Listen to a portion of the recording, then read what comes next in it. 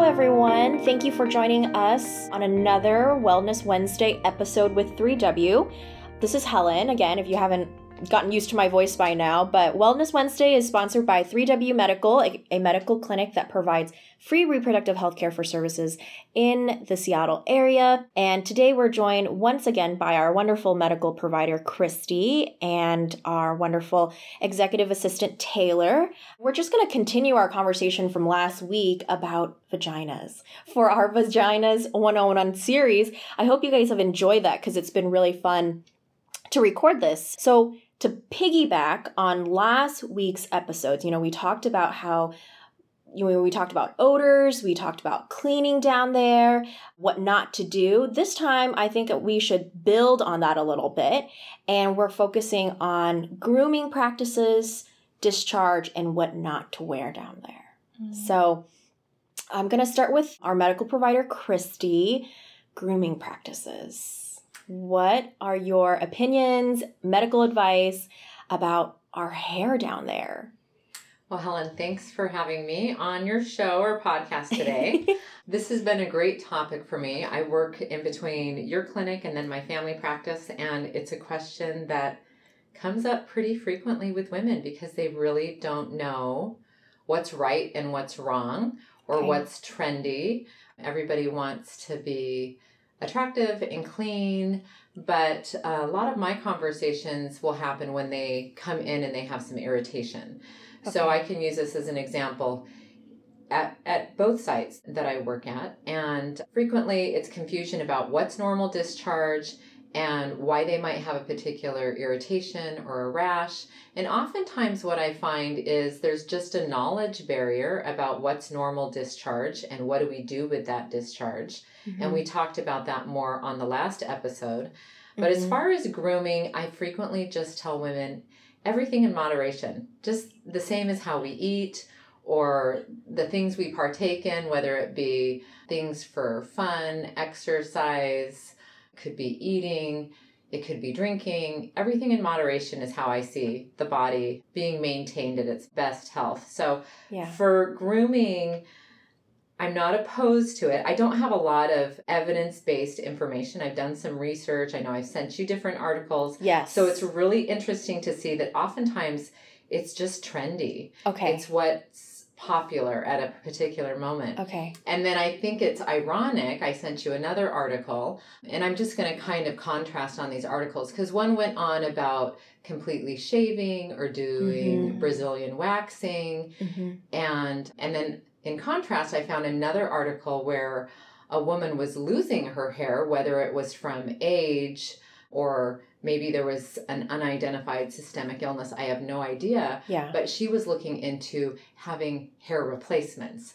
That's so interesting. It's so interesting because we have this situation where we're just not ever happy with what we have, apparently. And we have to modify it somehow. The grass is always greener. Exactly. We think the grass is greener on the other side. So a lot of the issues with irritation and redness are things that women, I think, have caused in their zeal to be really clean, have great hygienic practices, and look attractive for their partner. Yeah. And so I always tell them, obviously I can just advise them, give them information, and I work and partner with them to make the best choice for them. But sometimes I'll see a topical dermatitis, so just an irritation. It could be a razor burn from shaving the entire area. It could be maybe something that onset a few days later or a week later with folliculitis, where you're introducing bacteria when you shave.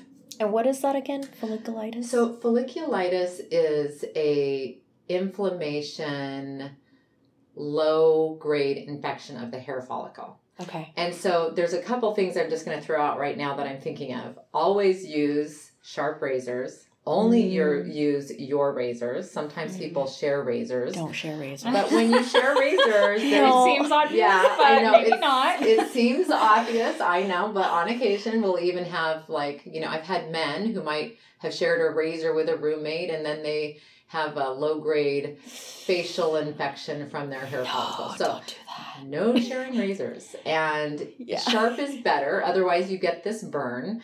Don't use, again, scented products. Yeah. I have to say, I would suspect that maybe a sensitive skin shaving cream might be more beneficial than shaving without a cream. Okay. And is there a direction you should be going? You know what? That's a really good question, Helen. Whatever gets the hair off, I guess. That's the direction. There you go. I don't know. Like, it's a tricky spot. It is a tricky spot. So should it be wet or dry? Oh, I would never do it dry. That sounds painful. Yeah, I think probably wet. Like I said, with a shaving cream. Direction. Okay. Do you know what? I wonder if there's science out there on direction. I don't know that. I don't know either. Think the natural would be against the grain, per se. And then the problem is some people have more sensitive skin than others. So depending on their underwear and what they're wearing after, or are they exercising a lot? Is there a lot of sweat? Do they have skin folds? Are they lean? Are they heavy? There's so many different factors that funnel into this issue and can cause this local irritation. Okay. So with that being said, I just say, just do it in moderation. Okay. And I'm not opposed to people trimming or shaving. It's totally up to them. But if they come in and they're having issues with folliculitis, which then can sometimes cause hyperpigmentation because they have a little bit of a scarring that has to resolve over time. I guess I'm confused. Can you describe to us what this how folliculitis? How will I know if I have folliculitis? Is it bumpy? It's kind of like a bump. It's like a zit. I guess. So what's the difference between that and an ingrown hair though? Because you can have those and those kind of feel bumpy. Yes, I would say if you have an ingrown hair, then you're going to be at risk for getting this inflammation of the hair follicle. Okay. And that's the problem with shaving. Everybody's at risk to then have the hair somehow get ingrown the wrong direction and then get this irritation. And then you have this inflammatory response. So then it gets swollen and then it gets red and maybe it resolves, maybe it gets infected. But in that process of healing and depending on your genetics and your immune system, you can either get more of an inflammation than another person, and then you can get prolonged bumps, and darkening of the skin is hyperpigmentation as a result from the whole process. And in the end, sometimes when I look at these people that have really extensive folliculitis or inflammation of their hair follicles, they would look better had they not shaved because it's pretty extensive. So, I understand the bikini line and things like that, but I just happen to believe that the hair is meant to be there, and there's a level of protection it's providing. Okay. Because it can be really sensitive for women when they completely shave the area. Okay. And I have a contrasting story. And a lot of what we learn as providers is based on science. At least it is for me. I really love research. I love to look things up. I want to understand why. I need rationale. But then we have to blend it with art and kind of common sense. Because a lot of things that we do as people in human nature, we want to make our life better, but sometimes we actually are the culprit causing the problem. Yeah. So it's interesting to think about it that way. But I have a friend that shared a story with me, and he had a patient who had to go through some chemotherapy. She had a rectal cancer, I believe. Wow. And she lost her pubic hair, and it became an excruciating source of discomfort for her. And it's nice when you have colleagues and friends where you can share little tidbits and stories to glean, because as a provider, a lot of my anecdotal knowledge comes from my patients' experiences that then I can relate to other situations and share with other women. So I feel like it's an important part of the normal human body to provide a barrier. Okay. And some sort of protection. And that's why I'm just everything in moderation. If you're going to Hawaii and you're going to go on the beach, trim up the pubic hair so that you look great on the beach. No problem. I don't really know what to think about waxing. And then, I'm sorry, Helen, the more recent one we were just talking about. Sugaring. I was going to ask Taylor about it because I don't know much about it. Honestly, I don't know a lot about it, but I can share with you a waxing story for sure. I want to hear a waxing story because I have a waxing story and I am not into waxing. No, it was, I did it in preparation for my wedding, actually, and it was painful. I mean, I do waxing on my face as well. It is a sensitive area, and I know that this might be horrifying, but my friend actually recorded the experience, and you just see my face. I'm just like, oh, this is so painful. But yes, it's nice because it's clean down there, and I think that the trouble I started having with it, though, I mean, other than it being pricey, is that as a working out, it kind of creates, like, the hair protects the sweatiness. Yeah. And then it becomes sticky down there. And so that's been my experience.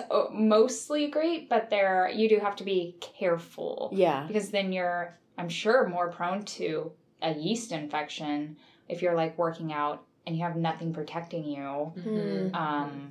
But yes, I still have to groom down there because I think it's just, personally, I don't like hair anywhere except on my head, really. It's really just my own opinion. But, for the people who, want it down there, good for you. Because I wish sometimes I was more like that. Do you know why, Christy, why the hair down there is different from the hair on our heads? Like the texture? Do you know what? I feel like I actually read something about this just with hair and how it grows. There's another name for it on a science level, but I can't answer that. But That's okay. I'll look into it and maybe we can talk about put it that in on another episode. Yeah, because it's like the hair down there seems to be softer because maybe it's protected, and then the hair on our head is more coarse because it's more open to the elements. I don't know. Well, and it's really, I'm sorry. Go for it. It's interesting because when we do pediatrics, and I had great instruction from a wonderful pediatrician in this community when I was doing my clinical rotations, and you will have kiddos get in gowns so you can take a quick look at their genitals and their bottom just to make sure that they're nice and healthy. And we'll do something called Tanner staging so that we know at what point they are in puberty, when we might expect breast buds, when we might expect menses, or the surge of hormones for males.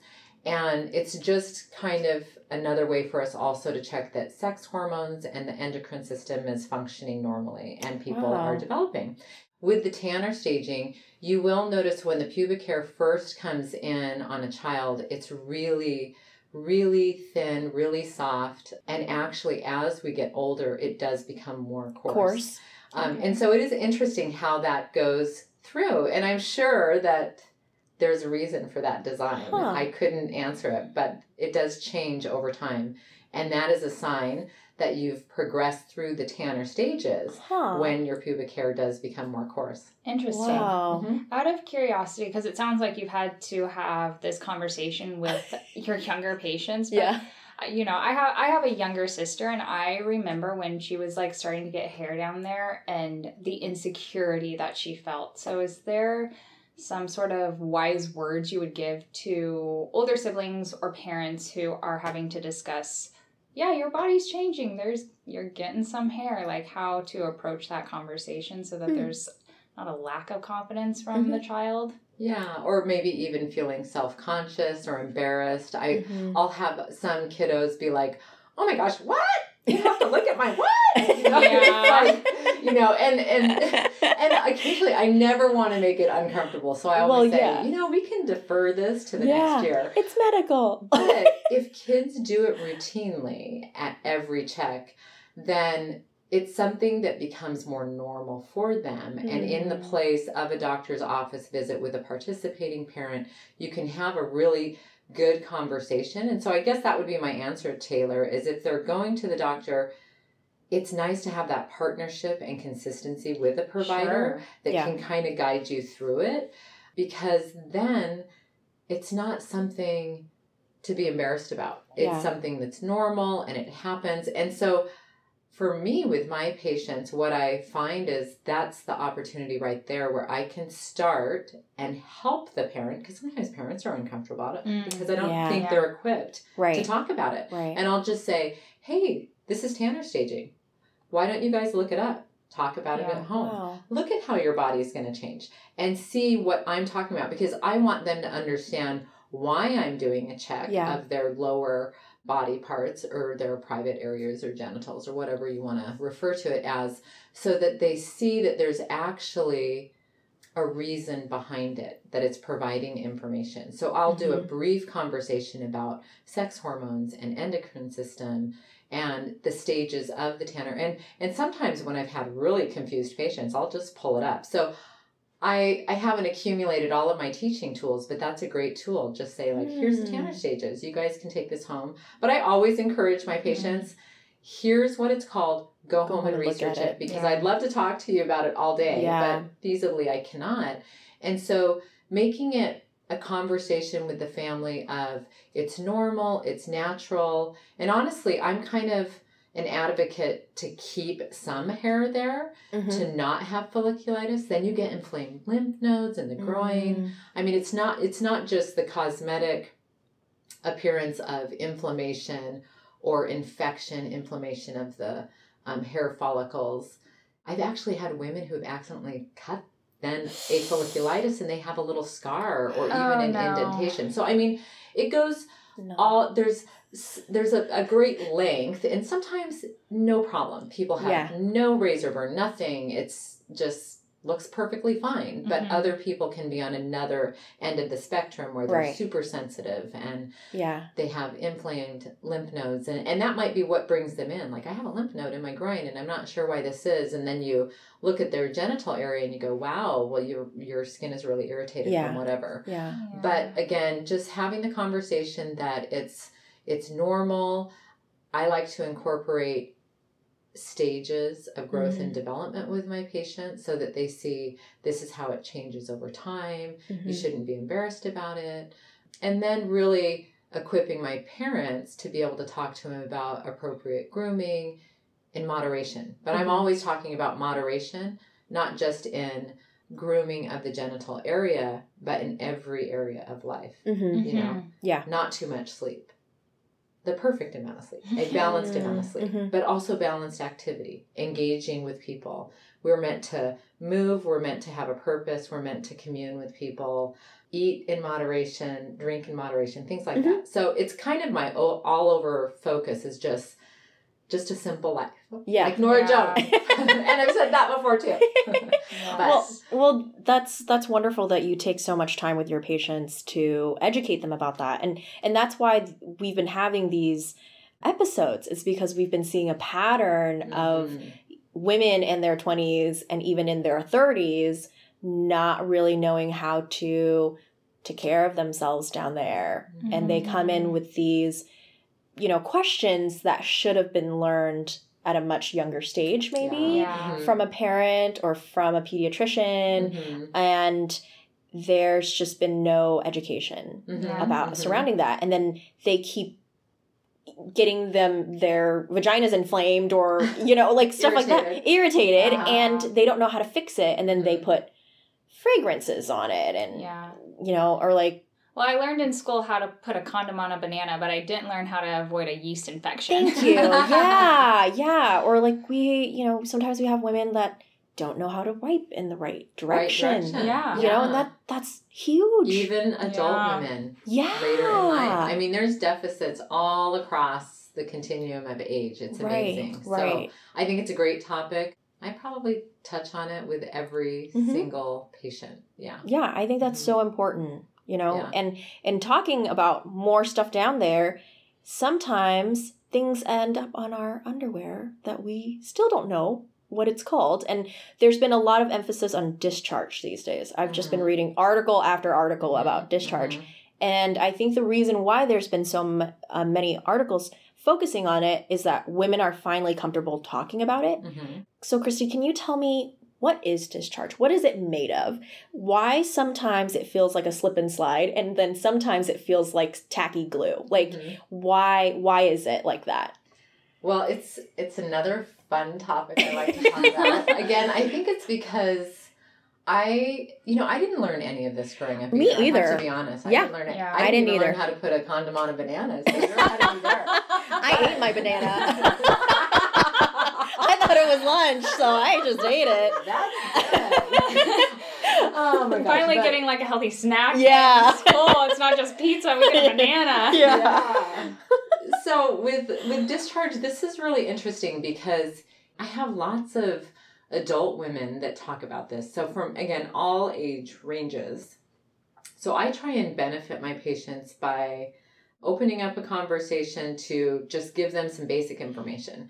And then I kind of segue into definitely letting them know what's normal, always inviting them to come back and talk about it because, again, I have to balance my information that I'm providing across the board, tailored to what their curiosities or their pressing needs might be.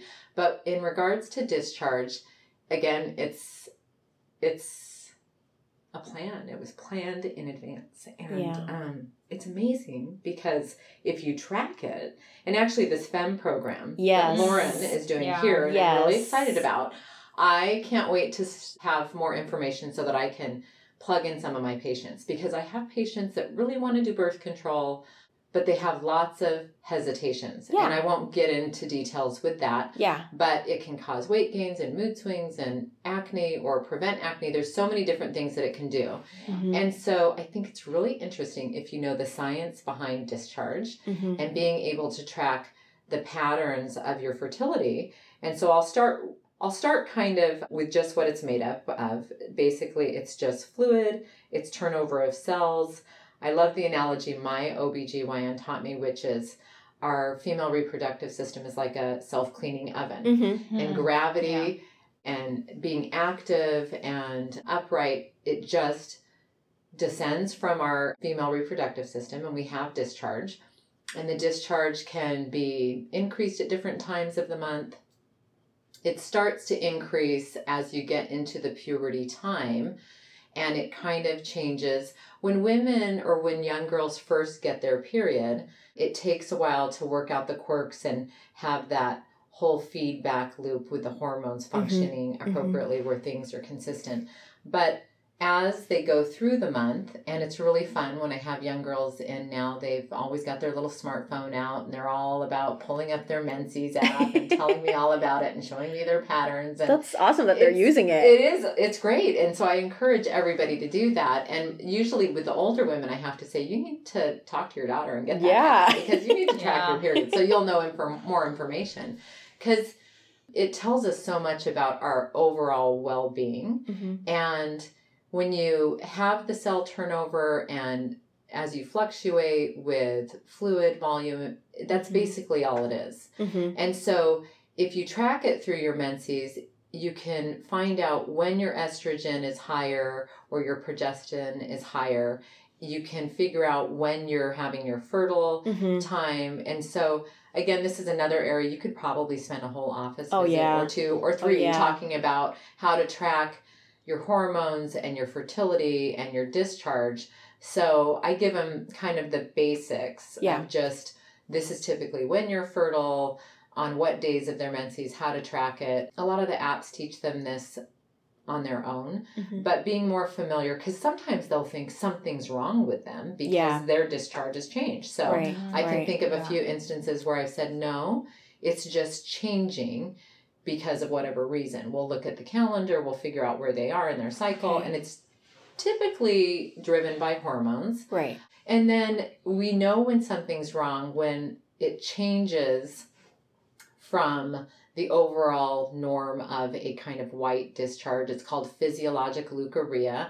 And again, it's just going to change from being more watery to maybe more of a creamy white to then that sticky egg white that you're talking about. That can stretch up to like a certain measurement too. Yeah, like it's amazing. And so we'll talk about that. And then I talk about not putting anything down there, like applying or feeling like you have to cover up a scent or the discharge. It makes it worse. It makes it worse. And a lot of times women are like, I want the discharge to stop. And I'm like, you can't stop it. It means your body's working. Yeah. That's a good thing. So I try to reinforce that it's natural. You shouldn't be concerned. You shouldn't be self-conscious. Don't feel like you need to douche. And honestly, I'll have frank conversations because some of it will be surrounded around relationships and them not wanting to gross out their boyfriend or whatever. And so we have to have a good sense of humor. And I'll just say, if it's meant to be, he's just going to love the discharge. So, it's just there. It's got a purpose. And also you can have, and I want people to have open conversations with their partners and that it is normal and have a conversation with your significant other, your husband or whatever, about the discharge if it becomes an issue or if you have a concern, because it's totally normal. And that's what I'm trying to reinforce so that they can just lose that worry and then enjoy what's more pressing, which can be work and family and just enjoying life in general. But on the other side, when it changes and it becomes a different color or it has an odor or their menses is changing somehow and they have irritation, then I talk about how it's a sign of imbalance in health. So what would the differences be? So, I mean, either way, we're going to get the discharge and we're going to get maybe some of the odor. So what is the turning point where you think to yourself as a provider, oh, this is not really what I should be seeing from a healthy body. This is something else, in which case an individual should then look for more medical advice. That is such a good question, Taylor, because often women will think, oh, this is that yeast infection that's thrown out pretty popular among women or on TV or whatever. I don't watch television, so it's amazing how inundated people get with prescription information on the television, and I feel like I deal with that a lot with people coming in. Oh, I want this, I saw this, I want this. And like Monistat or something like that? Well, it can be Monistat or any other drug, but it's interesting. So people will often talk about, well, I've just treated this yeast infection for years and it won't go away. And then what we later find out is that it's maybe not a yeast infection.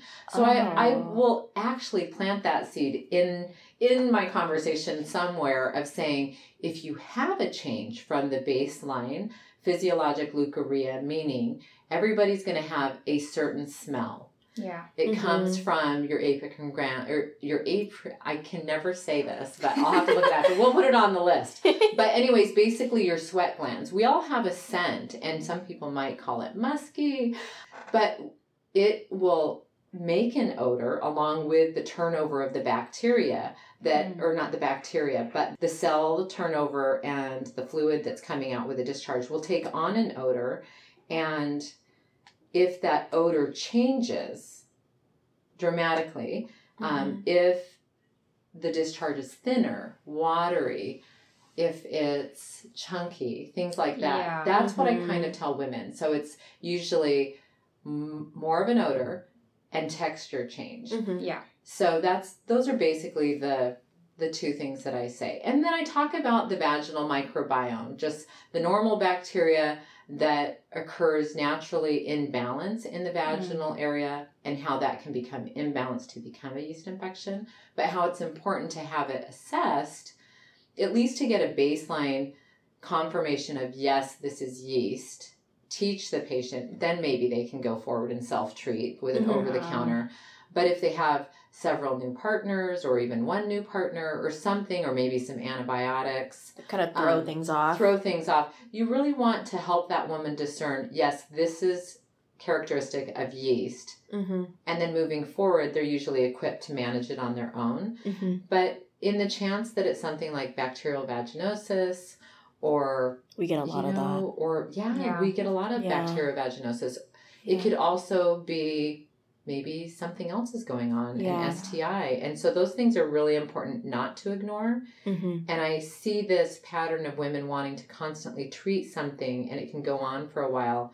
And so you really want to have it assessed to be sure. Because there's quick, easy tests that we can do. Yeah. So pretty much if you have a concern about it, just come in and see one of our medical providers. Exactly. But also what I'm hearing is that, like, this is why tracking, discharge is So important. Yeah. And I know that, I know that the FEM app does that, and there's probably others out there, but tracking your discharge is important, because I know for myself, actually, at 26, I caught my first yeast infection when I was able to identify it, because I had been tracking so long what discharge looked like, and then this was out of character. It was not the right time of the month. Mm-hmm. It was different, and so as a result, I was able to think that clearly there's something going on here that shouldn't be. Really wasn't concerned about it being an STD, because I have a husband. So I was like, this is not normal discharge, and it's not at the right time of the month. Yeah. I should be, quote unquote, dry. Yeah. And sure enough, 26, I'm finding out that you can still get a yeast infection for the first time. That's really cool that you were able to listen to your body, though. Yeah. And be like, there's something wrong. I need to go get this checked out. And you were able to feel empowered to do that versus, I don't know, putting something on it or trying to cover it up. Yeah. Like, I've had women that have had BV for months, you guys, like 6 months. Oh. And all they're doing is trying to cover it up. Doesn't it burn? Yeah, they're really, but they just tolerate it, and they actually kind of get depressed because they're like, what is going on with me? And several treatments of over-the-counter yeast is not going to treat BV. Right. So I love hearing that story too, because it just shows how educational it is, because you are equipped with the education and an app to apply and use your knowledge to go, hey, this is out of norm and I need to go check this out. Yeah. So, and that's what it is it's just giving women the tools and the knowledge so that they can take care of their bodies and enjoy life. Mm-hmm. That's the basic goal.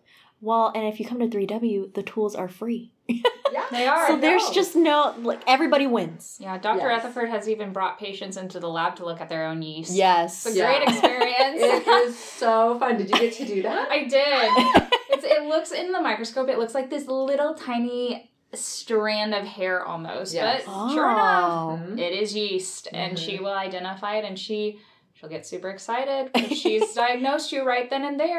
Go get your prescription. Yes. Have a great day. Yeah.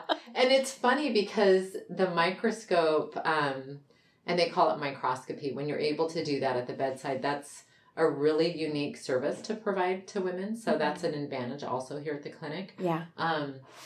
It's usually really a generational thing. And again, with the way medicine is, we just don't have time to mount a slide, go turn the microscope on, prep the slide, and then look into it. When you think about it, we could and save tons in healthcare dollars. Insurance. By doing that. Yeah. So here, the services are free. It's an amazing clinic providing the services that we do. But on top of that, we can send out to confirm by lab, but we can also look in the microscope. So that is really, really awesome. Yeah. And it is. It's kind of it's a different approach to medicine because of the time that we're allowed to spend with patients here at 3W, we can go beyond the normal education and look under a microscope. I think for a patient, it takes away the mystery and eases the anxiety. Like, let's just look on the microscope together. I'm going to educate you. Here's a prescription.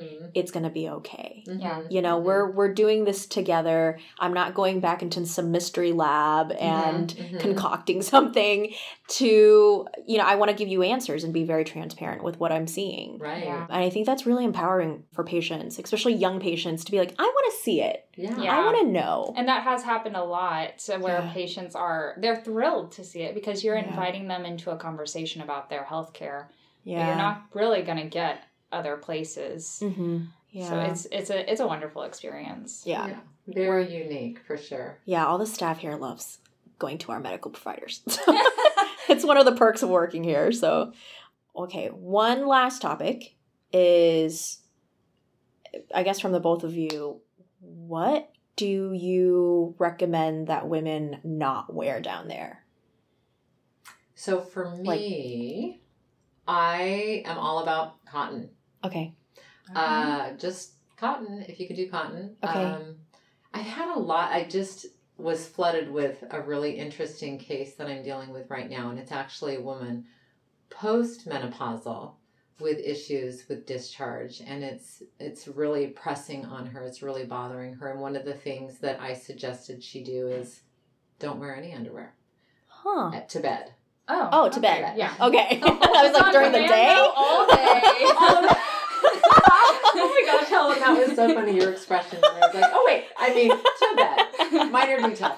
So anyways, actually, and I had a really fun lecture when I went back to grad school to become a nurse practitioner. And she ended up specializing in OB/GYN. And her philosophy also was just don't wear anything to bed. Wear a nightgown, whatever. Obviously, we're not going to walk around our houses naked with our children. Yes. But use prudence. Yeah, use prudence. But it's the one and only opportunity to have a real big window of time where you can just kind of leave things natural. Yeah. And you can wear boxers around the house as an alternative to underwear.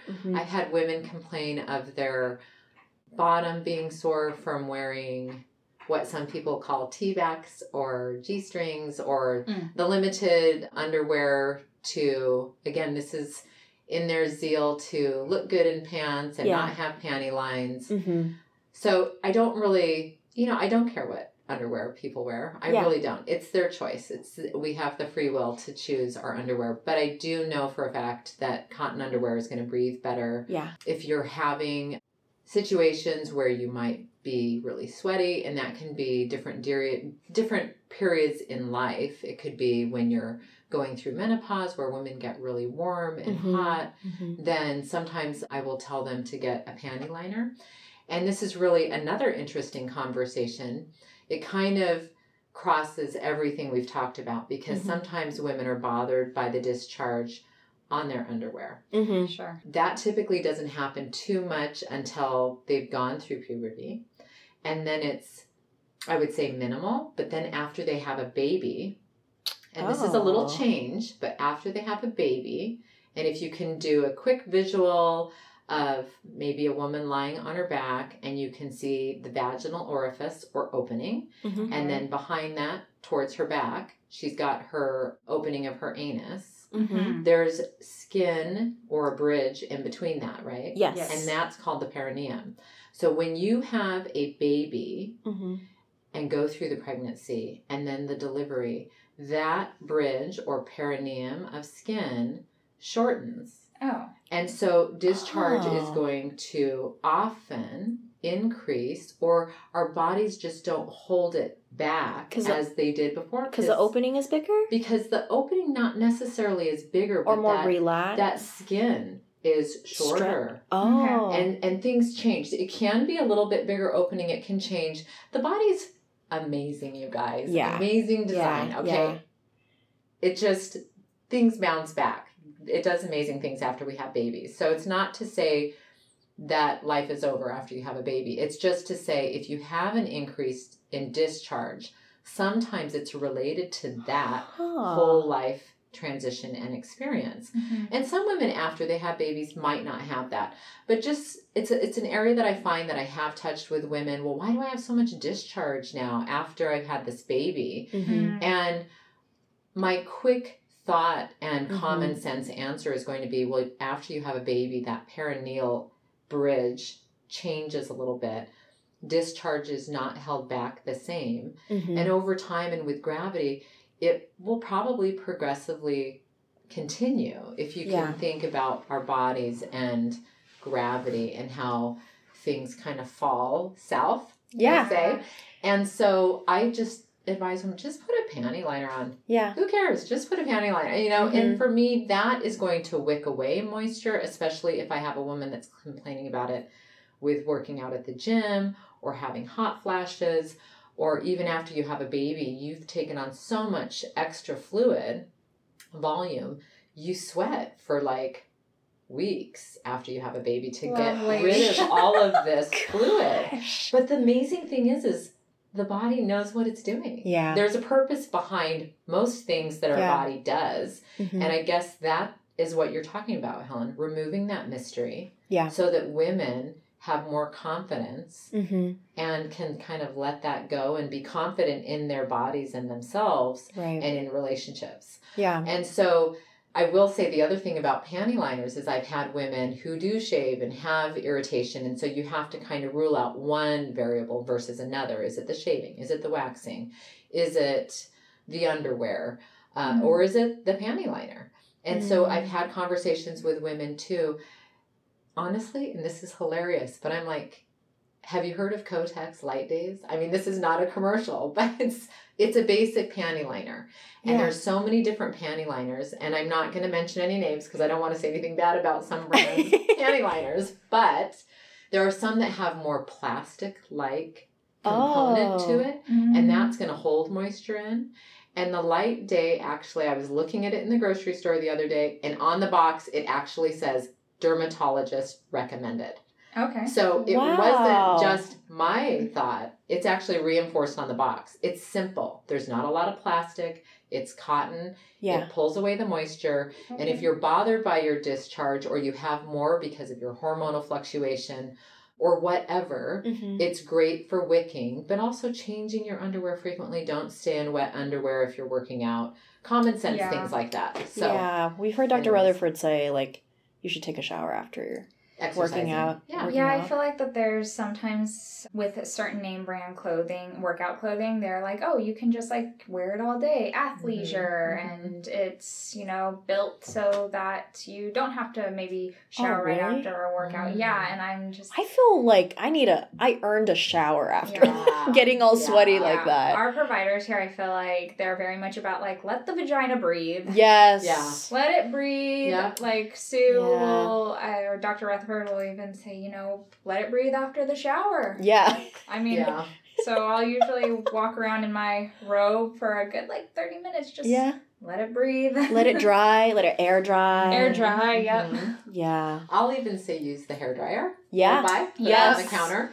Yes. Because I also will have patients, as part of the irritation, they'll get yeast. Yep. A skin yeast or something that they're dealing with. So it can get really complicated down there. And the best thing is to not try and cover up the scent. Don't use scented products. Don't wash inside the vagina.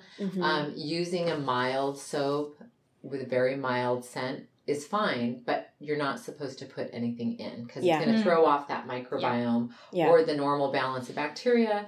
And so, you can do blow, but, you know, I'm always really careful because you never know how people perceive information. So again, I just want to say with the hairdryer, it's like a couple feet away. Keep it away from you. Yeah, please don't put it right up there. You know, some people are in such a rush, and Taylor, this kind of goes off the leave your workout clothing on all day because they market it as being breathable and wicking moisture away. There's also been people that come in that constantly wear their yoga pants or whatever because the American dream is let's just do as much as we can, as quickly as we can. And so oftentimes people won't take the time to just say, you know what, I deserve a quick 10-minute shower and a 5-minute blow dry. You know? Well, it's such contradicting messaging. You can do all of this, but then you also have to do self-care. Right. Where does that fit in? Exactly. Where does self-care fit in? Yeah. That is a big, big issue. Yeah. Even especially for women. Yeah. With women. Exercising, taking time to taste your food, not eating it standing up, enjoying your coffee while it's hot. You know, it's a big deal. Well, I think all of this comes down to, are you doing all of this grooming, wearing these type of underwear, worrying about this discharge? Is it for you or for someone else? That's a really good question. You know, who are you really pleasing at the end of the day? Who are you trying to make it smell good for the end of the day when it's supposed to just smell like you? Right. Yeah. Yeah. So, all right, ladies, we are way over time. But that was so much fun. And as listeners can tell, we can just go on and on. Our bodies are so complex and it's awesome and it's beautifully made. So we're going to have to wrap this up. If listeners would like us to go on, we will make a third episode, but you got to let me know. So there's always so much to talk about. Let us know what you think about these topics that we're talking about, visit our website at 3W Medical. Thank you again, Christy, for your time and your wisdom and everything in moderation, people. Yes. A simple life. Yeah.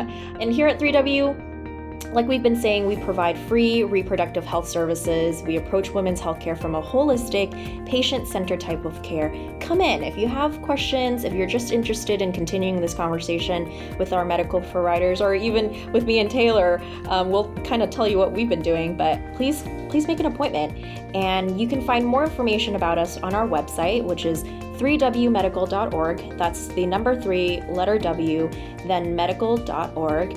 And if you like what you're hearing on our podcast, again, visit our website, share it with folks, share it with your girlfriends, or even with your husbands so they can appreciate what your bodies are going to, ladies. So until next time, stay healthy and be well.